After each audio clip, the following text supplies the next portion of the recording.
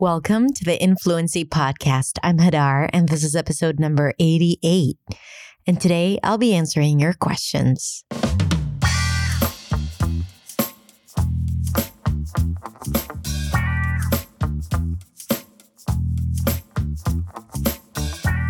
Hey, welcome to the Influency Podcast. Welcome back. Thank you for coming. Thank you for being here. As I recorded the intro, I just said, welcome to the Influency Podcast. I had this jittery feeling in me because it's been a while since I recorded a full podcast, just me speaking to the mic. So as you know, if you've been listening to my podcast, a lot of the episodes that I share are episodes where I share with you the audio of my YouTube video, which means I deliver my lesson or my episode to the camera.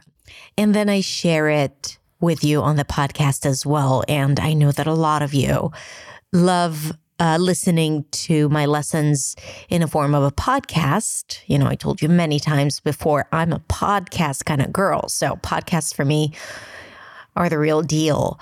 But I haven't recorded a full podcast in a while. So as I was preparing for it, I got really, really excited because you know that it's very different for me. When I just speak to the mic directly to you, it feels a lot more intimate than when I record the video and then it goes to the editor and then I watch it like 5 times.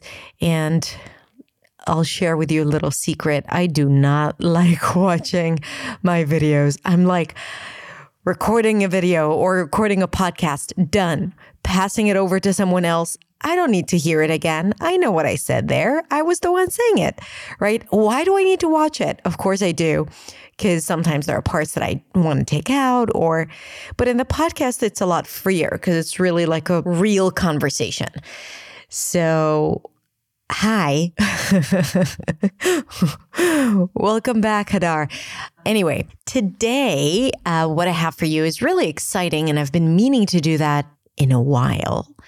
It's just that I've had so many other things to talk about, but I don't know if you know that, but on my website, there is a button that says Ask Hadar. And there you can submit your questions, and I'm going to be answering those questions on the pod. So first of all, if you don't know that, I'm going to link to it in the description so you can submit your question for the next episode I record. And I'm apologizing here for all of you who have submitted it in the past and haven't gotten an answer yet. Now, we've been getting a lot of questions, so I'm going to just select a few. And it's just going to be around different topics. If I didn't pick your question right now, it does not mean it wasn't a good question. It's just that I'm trying to cover all areas of English because there are a lot of them. And I'm hoping that, the questions that people ask will resonate with you as well because, it's so funny to see how we're all in the same boat. And a lot of things that bother certain people are the things that bother you too. And it's good to see first that you're not alone. And second, to hear people discussing it, or me now here on the podcast, and then to get answers to your unasked questions. Maybe you didn't even think about this as a problem, or maybe you didn't think about the fact that you have a question, but hearing me answering the question would be like, oh, yeah, same for me. I relate to that too. Great. So I always encourage people to ask questions because it's not just for them to get answers. It really is about helping others get their answers too. So it's just a heroic act to ask questions. Think about it.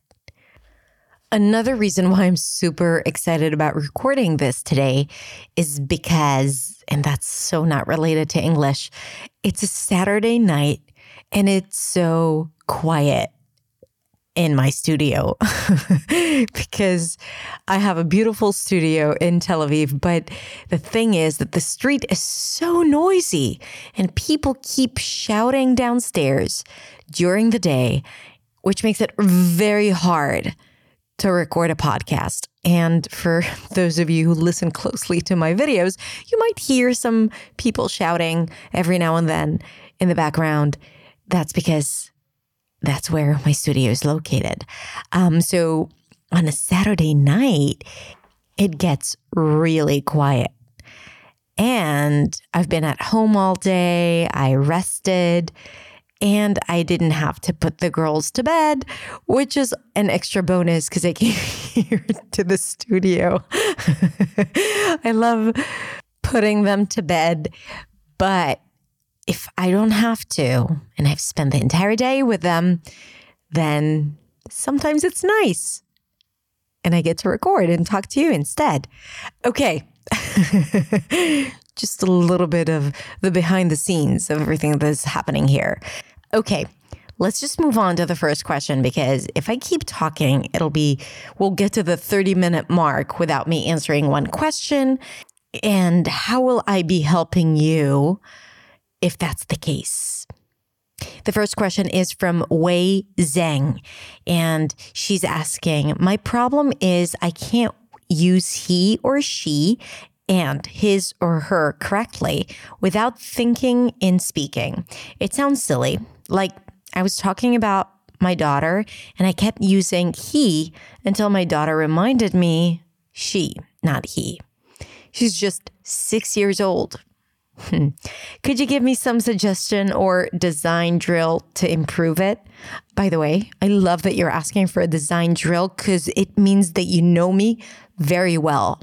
And you know that this is going to be my suggestion, right?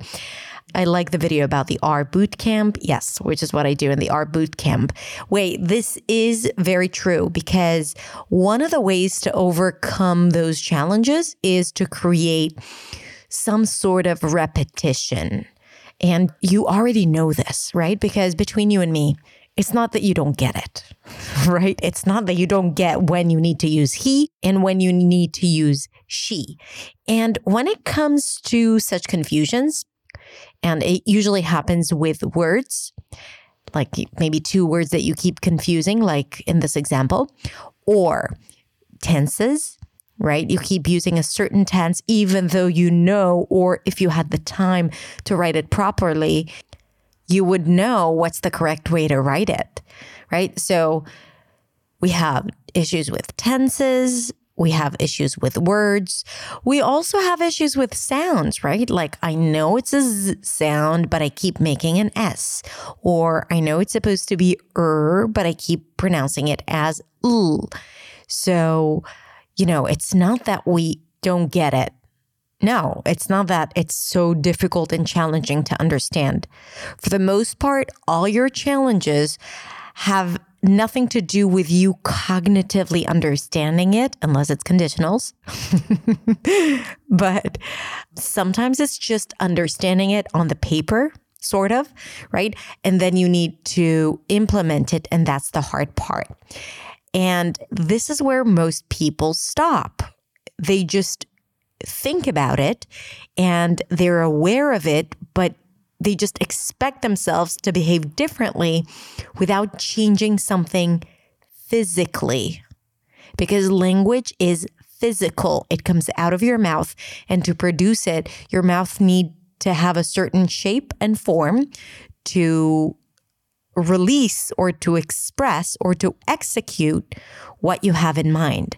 And usually when there is a gap between the English that you know and the English that you speak, it has to do with the orders your brain gives your mouth, and also your ability or the ability of the mouth to produce those sounds or those words, or to repeat those grammatical structures. Now, I'm going to record a podcast soon about habits and speaking habits.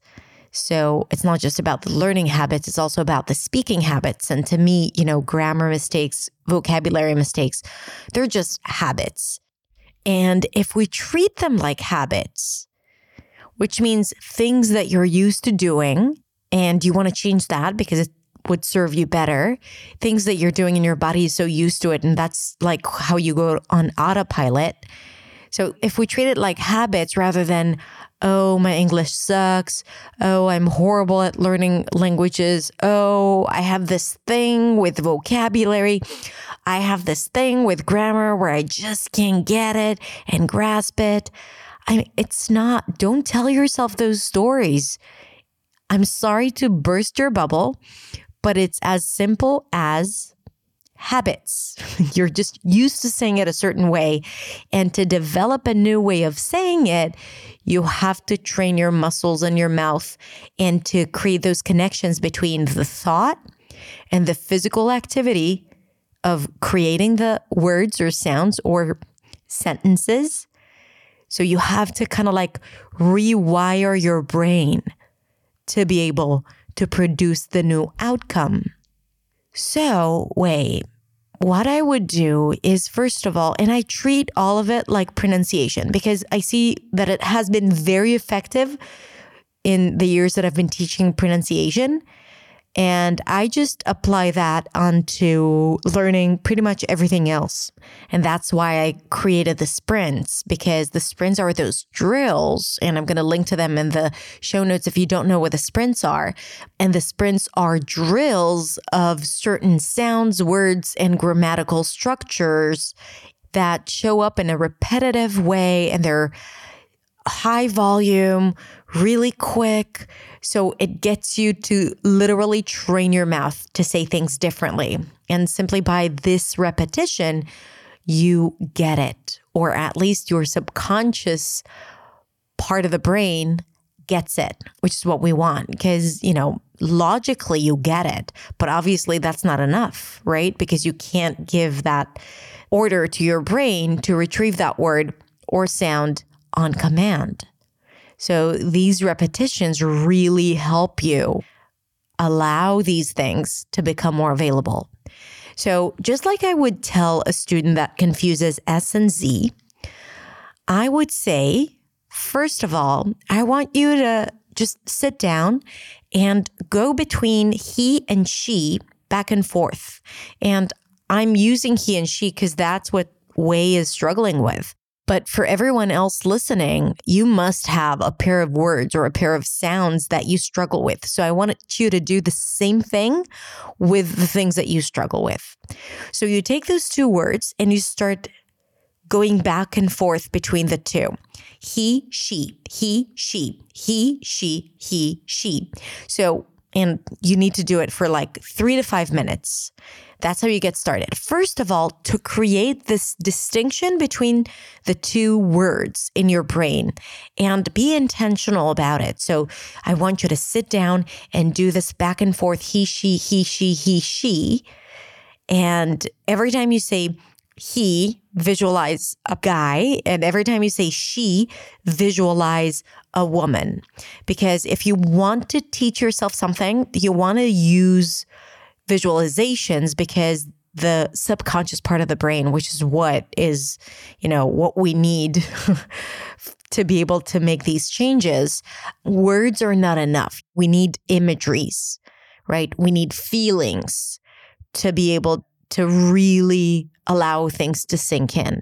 So I want you to visualize it and shift between he and she again and again and again. He, she, he, she, he, she, he, she, he, she, and slow down and visualize it. He, she. So it really requires your concentration. And then I want you to create 20 short phrases for he and 20 short phrases for she, or with the word she and he. What do I mean by short phrases?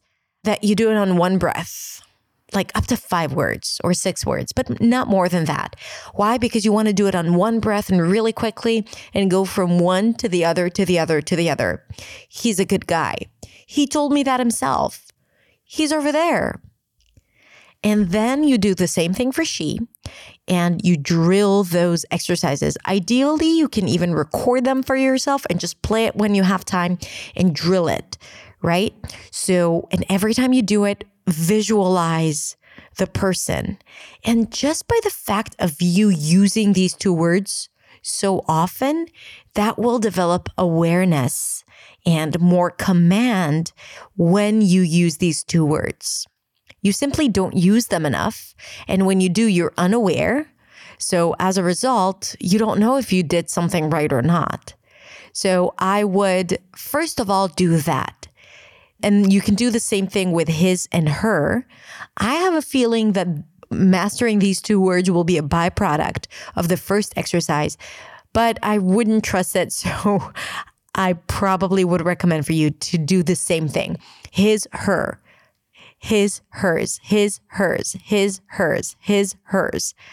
And then create 20 phrases for each and drill them. And then, there is a then, right? It's not enough. And then you want to record yourself speaking freely. And you want to deliberately talk about, let's say, your daughter or your friend or someone. I mean, gender has to be involved. So you can talk about him, her, he, and she. Like we need to be certain that you'd be using this. And you want to talk about that and be intentional about how you use he and she. So every time you say it, a lot of times it happens because we don't think about these words. We don't think about pronouns before we use them. That's another reason. It's not like one of those big fat words that are nouns or verbs or adjectives that we very clearly know what they are. No, pronouns are just fillers for us, and we don't put a lot of emphasis on those words. So I want you to be intentional about how you are speaking and using it. And then as a bonus practice, you don't have to do it, but it's great. If you have a conversation with someone, or if you just want to record yourself speaking freely about something, again, you want to talk about people. So you use him and hers and he and she. Then you don't have to think about it, but you want to record yourself and then listen to your recording and see if anything changes. And if not, keep doing the same thing. I think that would be the most effective way for you to actually see results that last, because that's how we change habits. And it's not easy. It's not going to be like this one thing that you do and like, oh, okay, that's it. It's gone. Because as I said, you know these things, but your mouth refuses to. So you just need to train it and leave it no other choice but to use it correctly. So I hope it helps, Wei. And please do this exercise. And for anyone else listening, if you do have a pair of words that you struggle with, do the same thing and let me know if it helps. Okay, moving on to the next question. The next question is a pronunciation question by Tomoko Nakayama. And the question is, how do you pronounce year? It's so hard to pronounce year. My year sounds like ear, and I keep practicing it. Okay, so this is a very common challenge for many, many speakers. And here's the thing. The word ear is the foundation of the word year. So to say year, you do want to have the word ear inside of it. So basically what it means that if you're saying ear, then it means that you're like 98% there. All you need to do is add something small at the beginning. And that something is the y sound. Y. Now you know how to make the y sound because it exists in the word yes. And I have worked with many, many different speakers. A lot of them struggle with year, but I don't think I've ever come across someone that cannot pronounce the y sound in isolation, especially if I ask them to say it in the word yes. Sometimes it's replaced with jess, but that's a different conversation. But still, even those people, Spanish speakers in particular, have no problem pronouncing y separately. So I'm assuming that you'll be able to pronounce yes. And if you're able to pronounce yes, Now we want to isolate it into just the beginning sound, which is yeah. Now what happens here, I always like to add a little bit more clarity around what the tongue is doing. For some people it works. For others, it's just, why are you bothering me with all this information? So for the yes, the back of the tongue, or the body of the tongue actually, moves up and almost touches the upper palate in a way that makes you feel all these tingly vibrations. It's very close to G, but the tongue is moving more towards the back for this one. Yeah. Do you hear the vibrations that are created? Yes. I'm exaggerating it a bit, but I want you to do it with me. Yes. Now, once you are able to recognize what it is that you're doing at the beginning of the word yes, then instead of going into S, yes, you're tricking your brain into thinking that you're about to say yes, but then instead you're going into ear, which you already know how to pronounce. Year. Again, year. Yes. Yeah. Identifying what your tongue is doing, focusing on the fact that this is the sound that you're pronouncing right now. Year. Year. Now, the reason why it's tricky is because the y sound, or let me rephrase that, the tongue for the y sound and the tongue for the E sound is positioned in the same position. So then you're asking yourself, what's the difference? And the tongue wants to take the shortcut and just make an E sound, ear, instead of year, right? You're just trying to be efficient. But the thing is that for the y, there is that extra push, extra movement almost that creates the y sound. But then you don't want to move it anywhere because you want to keep the tongue in the same position for the E, year. Same thing with the word yeast, right? Yeast, the thing you put inside the bread so it can rise, the dough can rise. Yeast versus east, right? And then there is a glottal stop at the beginning, usually east. And here, yeast. And again, as with everything, you want to practice it and to repeat it again and again and again. So if you struggle with it and you were able to do it here right now with me, I want you to do it again and again and again, like 20, 30, 40 times, and then to use it in context. This year was the best year ever. The year of my life. I'm 3 years old. A very smart and profound sentence that I just said here. Okay? You want to come up with all these different phrases using year correctly. Using year with a y sound. Okay, good. So practice it and let's move on to the next question. This question is from Nejla, and I hope I'm pronouncing it correctly. Just so you know, in the Ask Hadar section on my website, you can upload a recording, and then I will play your audio recording on the pod. And it's also a great opportunity for you to share with me the pronunciation of your name, because sometimes it's hard to guess it from the spelling, as you probably know. But if you say it to me once, I will totally get it. So Nejla is asking, I'm struggling to learn English even though I live in the US. I do not know how I can fix it. Also, I have a dream about going back to college to get a degree. I'm from Turkey and living in Seattle for about 5 years. I went to ESL class, but I could not finish because I start work and change my schedule. Now I have more time to study, but I cannot concentrate on it. Please tell me how I can write and speak clearly in English.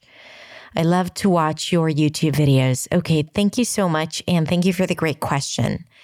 And I'm going to be a little hard on you at first, and then I'm going to give you a lot of love. If you want to change and improve, then you got to make time for it. I know you're busy And I know that you have a lot of plans and a lot of things that you need to do. But if you want to change your English, if you want to improve it, you have to take responsibility for it. And you have to understand that you need to create time for it. You know it. Practice is important. Learning is important.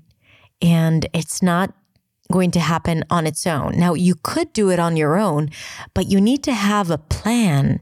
You need to commit to practicing every single day or every other day, even if it's just 10 minutes, but you got to make it consistent because you want to make it a habit of yours. So, I understand that things happen, but this is really the result of the place that you are at right now, which is unsatisfied with where you're at. And again, I know that you're thinking, okay, I live in the US, so I should be able to just, speak English. But sometimes when we are in an environment when we need to speak English, we get into this survival mode and we just do the bare minimum to succeed and to survive. And we don't have that part where we push ourselves to get out of our comfort zone to actually grow and reach a breakthrough. We don't intentionally use the things that are hard for us. So we always go for the comfortable place, using the words that we already know, using the sounds that we already know, just trying to get by. And this is why it doesn't matter if you live in the US for 5 years or 20 years. If you don't challenge yourself and if you don't learn something and try to apply it right away, then it's going to be very hard for you, very, very hard for you to see results, to feel the difference. And when it comes to learning, you have to be committed, right? You have to make that commitment to say, I'm going to do it, to keep your word. So you actually do what you say you're going to do. And you have to take responsibility to be like, I'm unhappy with where I'm at right now on my journey. What do I need to change in the way I go about it to see different results in my life? So that means to clear out space and to do the work, whether it's to find a school that fits your needs or to find someone who is willing to practice with you or to create a daily practice routine where you know exactly what you're going to do and you plan it out properly. And I actually have a few podcast episodes and videos about how to practice on your own and how to plan your practice and how to know what to focus on. I'm going to link everything in the show notes so you can take charge and start doing things as of today without paying even one single dollar, And it's all a question of commitment and being responsible to the results that you want to see in your life. Another thing that I'm going to tell you is that, if you want to go back to college, don't wait until your English is good enough to go to college. Go to college to improve your English. Go to college to pursue your passion and to do something that you love. And along the way, you will challenge yourself. You will go out of your comfort zone, and that alone will push you to use English more and to put everything that you know into practice and to see massive improvement.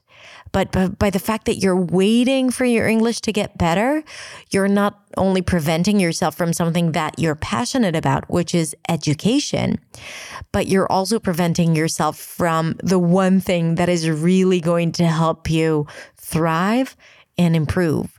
So just make a decision to do it.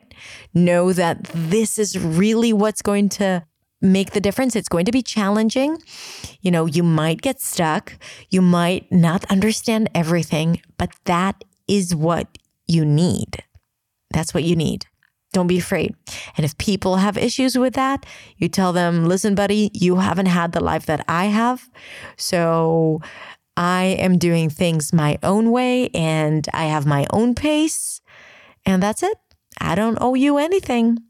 Not correct English, not anything.